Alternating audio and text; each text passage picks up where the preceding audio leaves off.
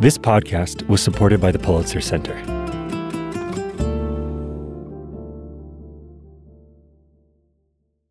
Linda's life was fast-paced in California. Breakfast, school, work, frozen dinner, and she'd do it all over again the next morning. Before she knew it, 15 months had passed. One night, Linda's phone started buzzing non-stop. It was a weekend in mid-August 2022 when she received the news. Mexican law enforcement had detained 167 members of Pueblos Unidos, the narco group that killed her brother, Willie. Reconocí algunos que estaban ahí en la verdad. On a call, she tells us she was able to recognize some of the men who used to operate in Ixtaro. These men were charged with carrying military-grade weapons that are illegal for civilian use in Mexico.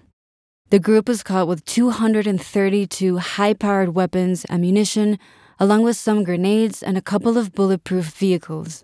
We obtained documents from authorities proving that at least 70% of them came from the U.S. Es nomás como para que el gobierno diga, ay, si estamos haciendo algo, miren, ya los encerramos. But Linda is skeptical. She says that a lot of what the government does is just for show. Pues eso también me sigue llenando de tristeza porque siguen dañando más gente. It turns out that many of the leaders of Pueblos Unidos weren't detained. Linda fears that they could still be out there hurting people.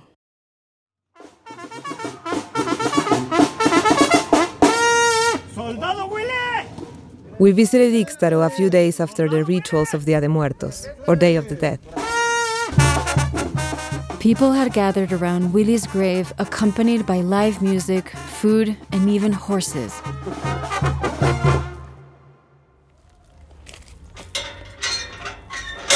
Now, as we walk into the town cemetery, we see the leftovers of the big celebration. People gathered to honor the memory of their ancestors, in their homes and in many public places. Dozens of graves are decorated with colored paper wreaths. A statue of Jesus overlooks Willie's grave under a stone arch tinted gold by the sunset. His military cap hangs on a cross, its colors faded from the sun. We can hear children playing the soccer field next to the cemetery. In Mexico, life and death are in constant dance. There are still petals of orange cempasúchil flowers on the ground from the celebration a few days ago. We walk through the cemetery with Willie's friends. One of them points at two graves a few meters from his. These are their relatives. Just like Linda, many people in Ixtaro are still grieving after the cartel's occupation of their town. Willie's tomb is surrounded by the graves of other victims who were also killed by narcos, including Ixtaro's town leader, who was killed for going against Pueblos Unidos' interests. The role of town leaders, or jefes de tenencia, consists in overseeing the avocado commerce, organizing holidays, social activities. They're like the mayor of a very small town. But it's a job no one wants to have. If their activities interfere with cartel business, it could cost them their lives. So in Ixtaro, they came up with a solution. A group leadership. Something similar to a council. Instead of a single person being at the helm and risking their own safety, now a group makes decisions together. Still, they all fear retaliation. They felt they were risking their lives just by telling us their stories. This series has taken us to many places, and now we'll show you how they're all connected. From the avocado fields in Michoacan, Mexico, to the vineyards in Napa, California. To the border towns where thousands try their luck at crossing. We'll take you to the NRA convention and to the homes of the families who have experienced grief on both sides of the border. I'm Toya Sorno Jordan. And I'm Stefania Corpi. This is the fifth and final episode of Caliber 60.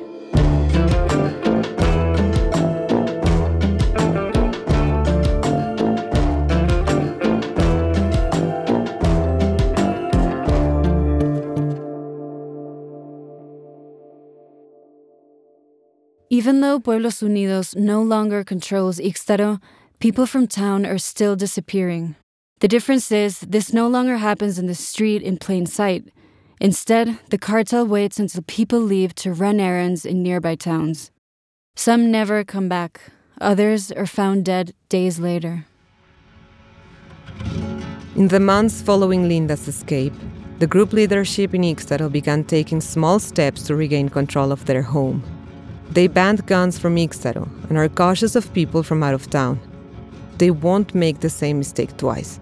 No queremos que entre nadie, pero sin armas porque, a final de cuentas, pues las armas fueron las que nos llevaron a esto. Locals now guard the checkpoints that serve as entrances to the town themselves, unarmed. After Willie was killed, the cartel took back the weapons they had sold in Ixtaro before they left. They knew the Mexican army was on its way. Se llevaron todas las armas que supuestamente ellos mismos nos vendieron. People in town spent a lot of money on those weapons, but it ended up being a false promise of protection.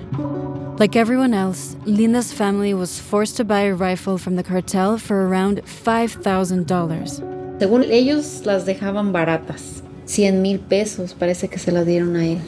The same rifle would have cost around $700 in the US. Las grandes las traían ellos. Aquí había como que una carabina, que una pistolita, no sé. Estaban entre los 20,000 y 30,000 pesos, creo yo. Smuggled handguns were sold in Ixtaro for $1,000 to $1,500. Gun trafficking is a lucrative business. Just like drugs on their journey north, the further south weapons travel from the border, the more expensive they become. Irene Alvarez, who has been researching self-defense groups in different regions of Michoacan, explains that guns have become part of the culture in many of these communities. In these regions, AK-47s have replaced the shotguns farmers used to carry for protection. Some weapons have also taken on a cultural and aesthetic value, like a type of fashion. Forma parte del estilo, ¿no? De los hombres traer la pistola el día de fiesta, un cinturón con las cachas decoradas. Alvarez has observed that during parties, weapons don't go by unnoticed. Men wear special belts to show off their engraved handguns. She says a moment of masculine communion takes place after lunch, when all the men gather to polish their weapons. Es una cuestión estética, de estatus. Firearms also play a part in social status, which is why cartel leaders are known to carry guns with customized engravings, lathered in gold and encrusted with precious stones. No es una pistola cualquiera, es una pistola cuidadísima, con piedras incrustadas, ¿no? Con todo una serie de elementos ahí que destacan el arma. So where do these extravagant weapons come from? Straight Chicago. I got 3 AR-15s on it. That's what I'm going to get. At the 2022 NRA convention in Houston, we talked to a craftsman at the Colt booth. He spent the entire weekend engraving a single handgun. He told us that the piece takes around 350 hours to customize and can cost up to $100,000 each. Remember the lawsuit the Mexican government filed against 11 gun manufacturers in 2021? The one accusing them of marketing and selling weapons favored by organized crime? Well, Colt is one of the manufacturers named in the lawsuit. They make guns that drug lords fancy, like the gold-plated Super Emiliano Zapata 1911 caliber 38, engraved with one of Zapata's quotes, "It's better to die standing than to live on your knees." This gun, manufactured and engraved in the US, was used to murder journalist Miroslava Breach, who reported on cartel violence and corruption.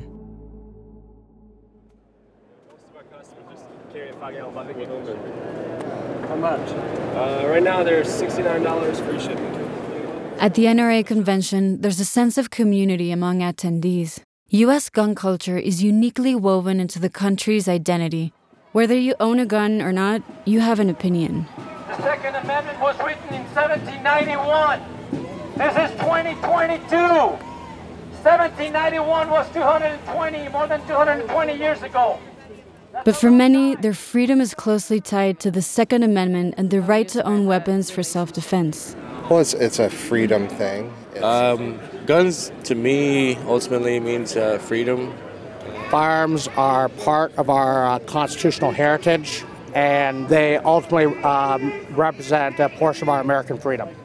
American weapons have created more chaos and freedom in the countries these guns have reached, providing firepower to gangs in Central and South America. At the convention, a man offered us a solution to Mexico's gun violence. He thinks an armed population could overthrow the cartels.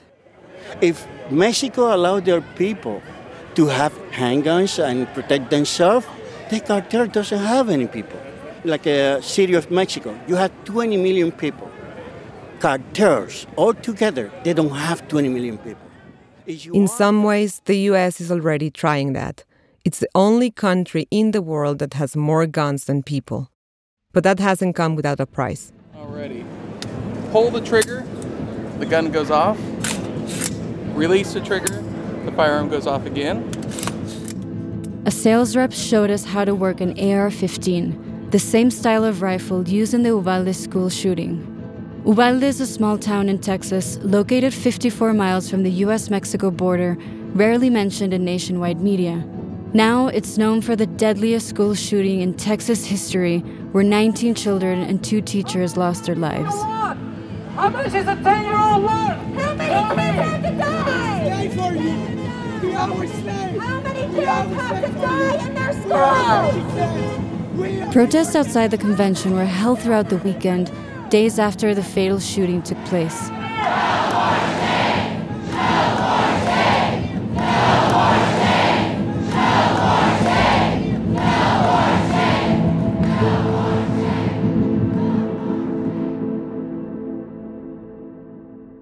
We hope to ask the 11 manufacturers about the Mexican lawsuit, but the ones we interviewed refused to comment. So far, there have been over 13,000 deaths caused by weapons in 2023, according to the Gun Violence Archive. Here's Jonathan Lowy, founder and president of Global Action on Gun Violence. This is a result of the U.S. policy choices to not regulate guns and to, prioritize the interests of the gun industry over, the lives of children and others and other countries. Lowy has spent the last 25 years advocating for more restrictive policies on behalf of victims and survivors of mass shootings. Follow the money. There is a financial interest in promoting more gun sales. They sell guns that are headed for the cartels. They really don't care as long as the money keeps pouring in. While the U.S. has gotten used to mass shootings carried out by lone gunmen, gangs across Latin America have used these American guns to gain control. We'll be right back.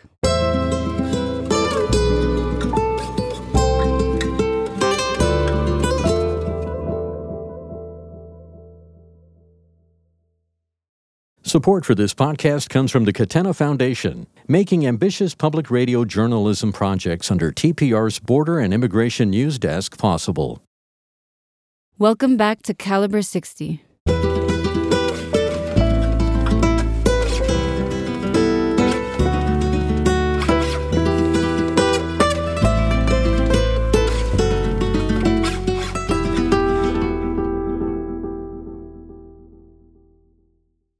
One big question we still haven't answered is exactly how gun trafficking works. It is a very compartmentalized operation. That's Eva Yusonita, professor at Brown University. She has spent years researching gun trafficking for her book Exit Wounds.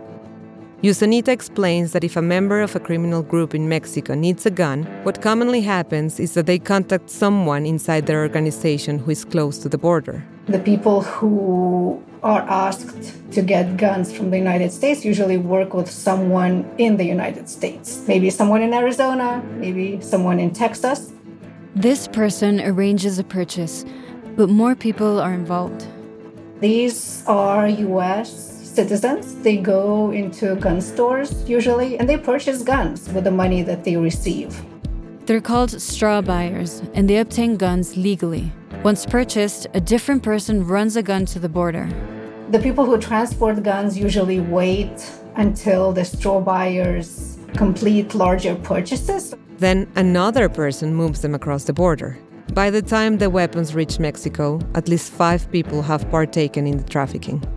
So the value of the gun really increases during this very long operation, which can take weeks. Usually, the price of the gun can increase 3 to 4 times.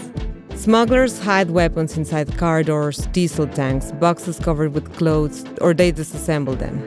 Traffickers run the risk of being stopped by Mexican officers, but this safeguard is ineffective. The amount of weapons seized this way is very small.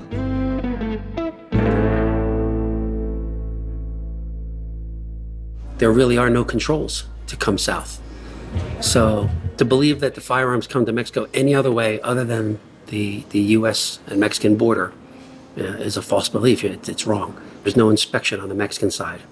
That's Timothy Sloan, ex-ATF attaché in Mexico.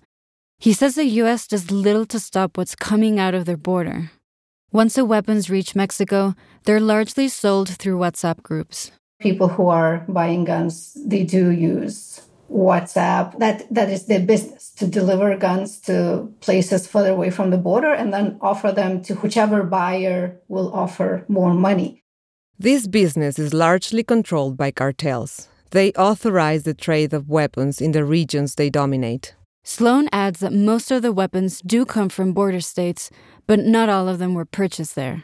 Statistically, through our tracing program in Mexico, as the agency head, I can tell you we had firearms in Mexico from all 50 states, including Hawaii and Alaska.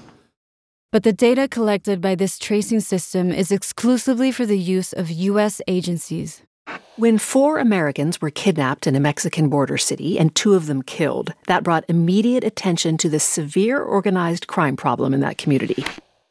In March 2023, a group of Americans crossed into the dangerous border city of Matamoros, one of whom sought to undergo a cosmetic medical procedure. It took authorities less than 2 weeks to trace one of the weapons used in the deadly abduction. It was purchased in the U.S. by a man who admitted knowing the weapon would reach the cartel, and he was paid $100 to do it. The speed with which authorities traced the weapon caused indignation among Mexicans. The American gun tracing system has rarely been used to reach justice for the thousands of homicides that happen every year in Mexico. Joshua Blank is research director of the Texas Politics Project at the University of Texas at Austin. He believes something called the TR Amendment, first enacted in 2003, has been hindering accountability on both sides of the border. In some ways, I think that's part of the point. It's not so much about what it is that we could do, but it's about how little we are doing. The amendment prohibits the ATF from releasing any information from its tracing database to anyone other than law enforcement agencies. As new laws continue to make gun ownership even more accessible, it's easier for weapons to fall into the hands of organized crime. The lawsuit the Mexican government filed seeks to hold U.S. gun manufacturers responsible for the damage their products are causing abroad. The defendants, the companies that the government of Mexico is suing for their negligence that actively facilitate the illicit traffic of their firearms into Mexico, enjoy of the immunities awarded by the Protection of Lawful Commerce in Arms Act. That's Alejandro Celorio, Mexico's lead attorney in the lawsuit. He says the case was dismissed because the manufacturers are protected by the Protection of Lawful Commerce in Arms Act, or PLACA. This law, passed in 2005, gives firearms manufacturers and dealers immunity from being held liable for crimes committed with their weapons. After the lawsuit was dismissed, the Mexican government pushed back. They appealed the decision and filed a new lawsuit, this time going after small dealers in Arizona. We're suing the points of sale. We're suing 5 firearm companies that sell actively to straw purchasers that then give these weapons to organized crime in Mexico. Celorio says their legal strategy aims to reveal that the protection offered by these laws in the U.S. causes great harm in many countries where guns end up. On top of all these issues, the agencies that are supposed to limit this flow of weapons also face serious challenges from rogue individuals within their ranks. In my 4 years, we had DEA agents arrested for trafficking firearms in the United States.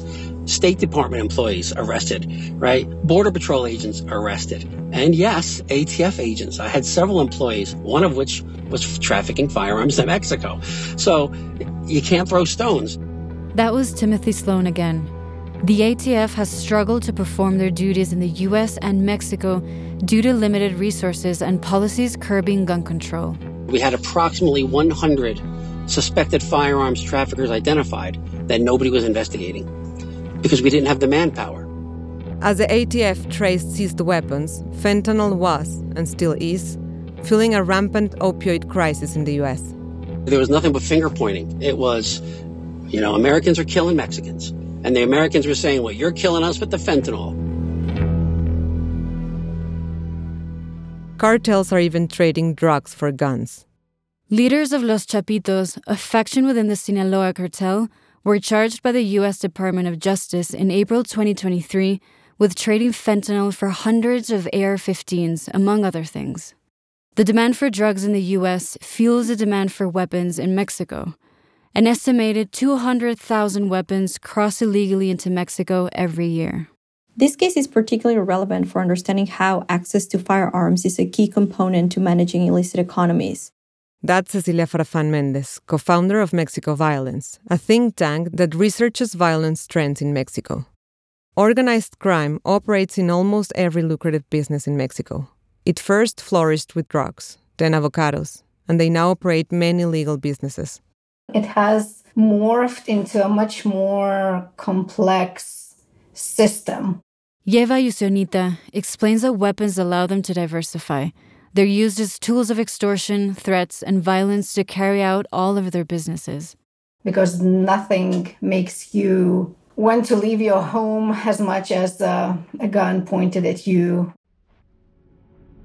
While Mexico puts the blame on the U.S. for fueling their bloodshed, it's also been proven that members of the Mexican army sold weapons to a cartel. In 2022, a group of hackers under the name Guacamaya Leaks revealed data taken from email servers of the Mexican armed forces and became one of the biggest leaks in history. Top law enforcement officer was taking $250,000 a month to protect the cartel.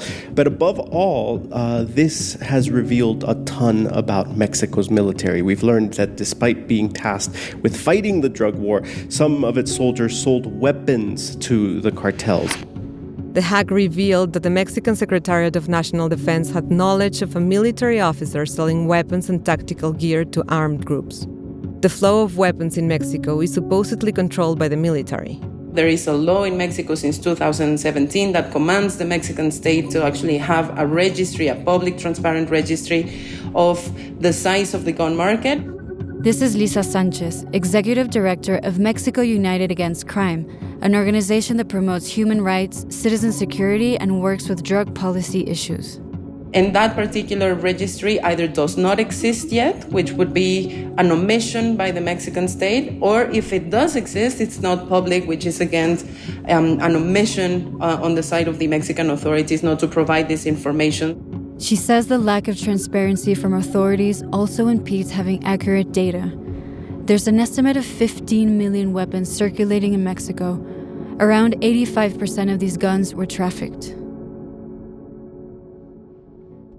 As gun violence continues to spin out of control on both sides of the border, the Biden administration introduced the Bipartisan Safer Communities Act in 2022, after the shooting in Uvalde. Jonathan Lowy from Global Action on Gun Violence believes it's a small step in the right direction. There were some good things in it. I mean, making trafficking a federal crime, making cross-border trafficking a crime. Although it's been criticized for not being aggressive enough, the bill is considered by many to be one of the most significant gun control legislations in the last 2 decades. Before this bill became law last year, the punishment for arms trafficking was unlikely to include jail time. If you're trafficking narcotics and you traffic 5-10 kilos of cocaine, you're probably going to go to the penitentiary for the rest of your life. Ever. You're never going to come home. You traffic 100, 500, 1,000 guns, you're probably going to get probation.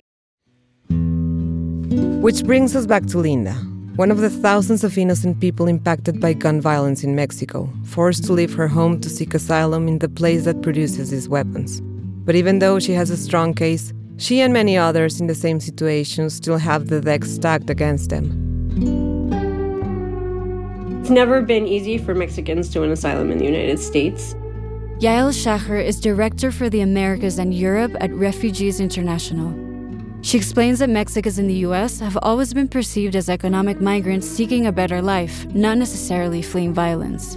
We actually haven't had a robust conversation in the United States about how to treat Mexican asylum seekers. But the Biden administration, it hasn't yet released a regulation that would clarify specifically how asylum officers are supposed to adjudicate those kinds of claims and make it clear, like, this is what the standard is. Shahar says there are political factors that make asylum difficult for Mexicans. One being that the U.S. actually considers Mexico to be a safe place for migrants from Central and South America to seek asylum. So letting more migrants in from Mexico could undercut that. Another factor depends on location. In Texas, for example, immigration judges are some of the harshest. Whether or not you win asylum depends on a lot of other things, how good your lawyer is presenting your case, which immigration judge you're in front of, if you can appeal. After everything Linda and her family have endured, their fate still hinges on factors out of their control. This story is just one of thousands of Mexicans fleeing the bloodshed American guns are perpetuating.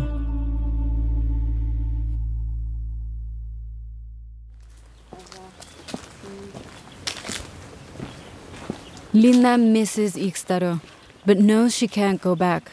Her life is still in danger. Y así se fueron sin más. Todos. Está la casa sola. Hola. Back in Ixtaro, Linda's house has been abandoned since she left. La casa es esa, donde ella vive.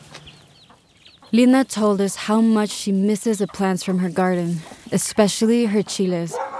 And they're still there, bright red, guarding the entrance to her home.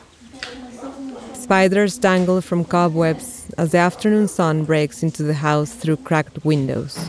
Unused bullets are scattered in the kitchen while dirty dishes are piled in the sink, as if someone didn't get to them the night before. The children's soccer cleats lie in the middle of the living room. Family pictures are still framed on the bedroom walls. You can feel the sense of threatening urgency with which they had to leave, and the lingering pain this family has endured.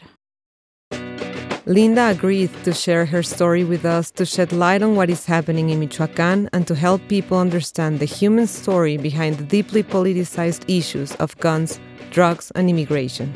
We hope that Linda's story helped you understand these issues in a new way. Thank you for listening.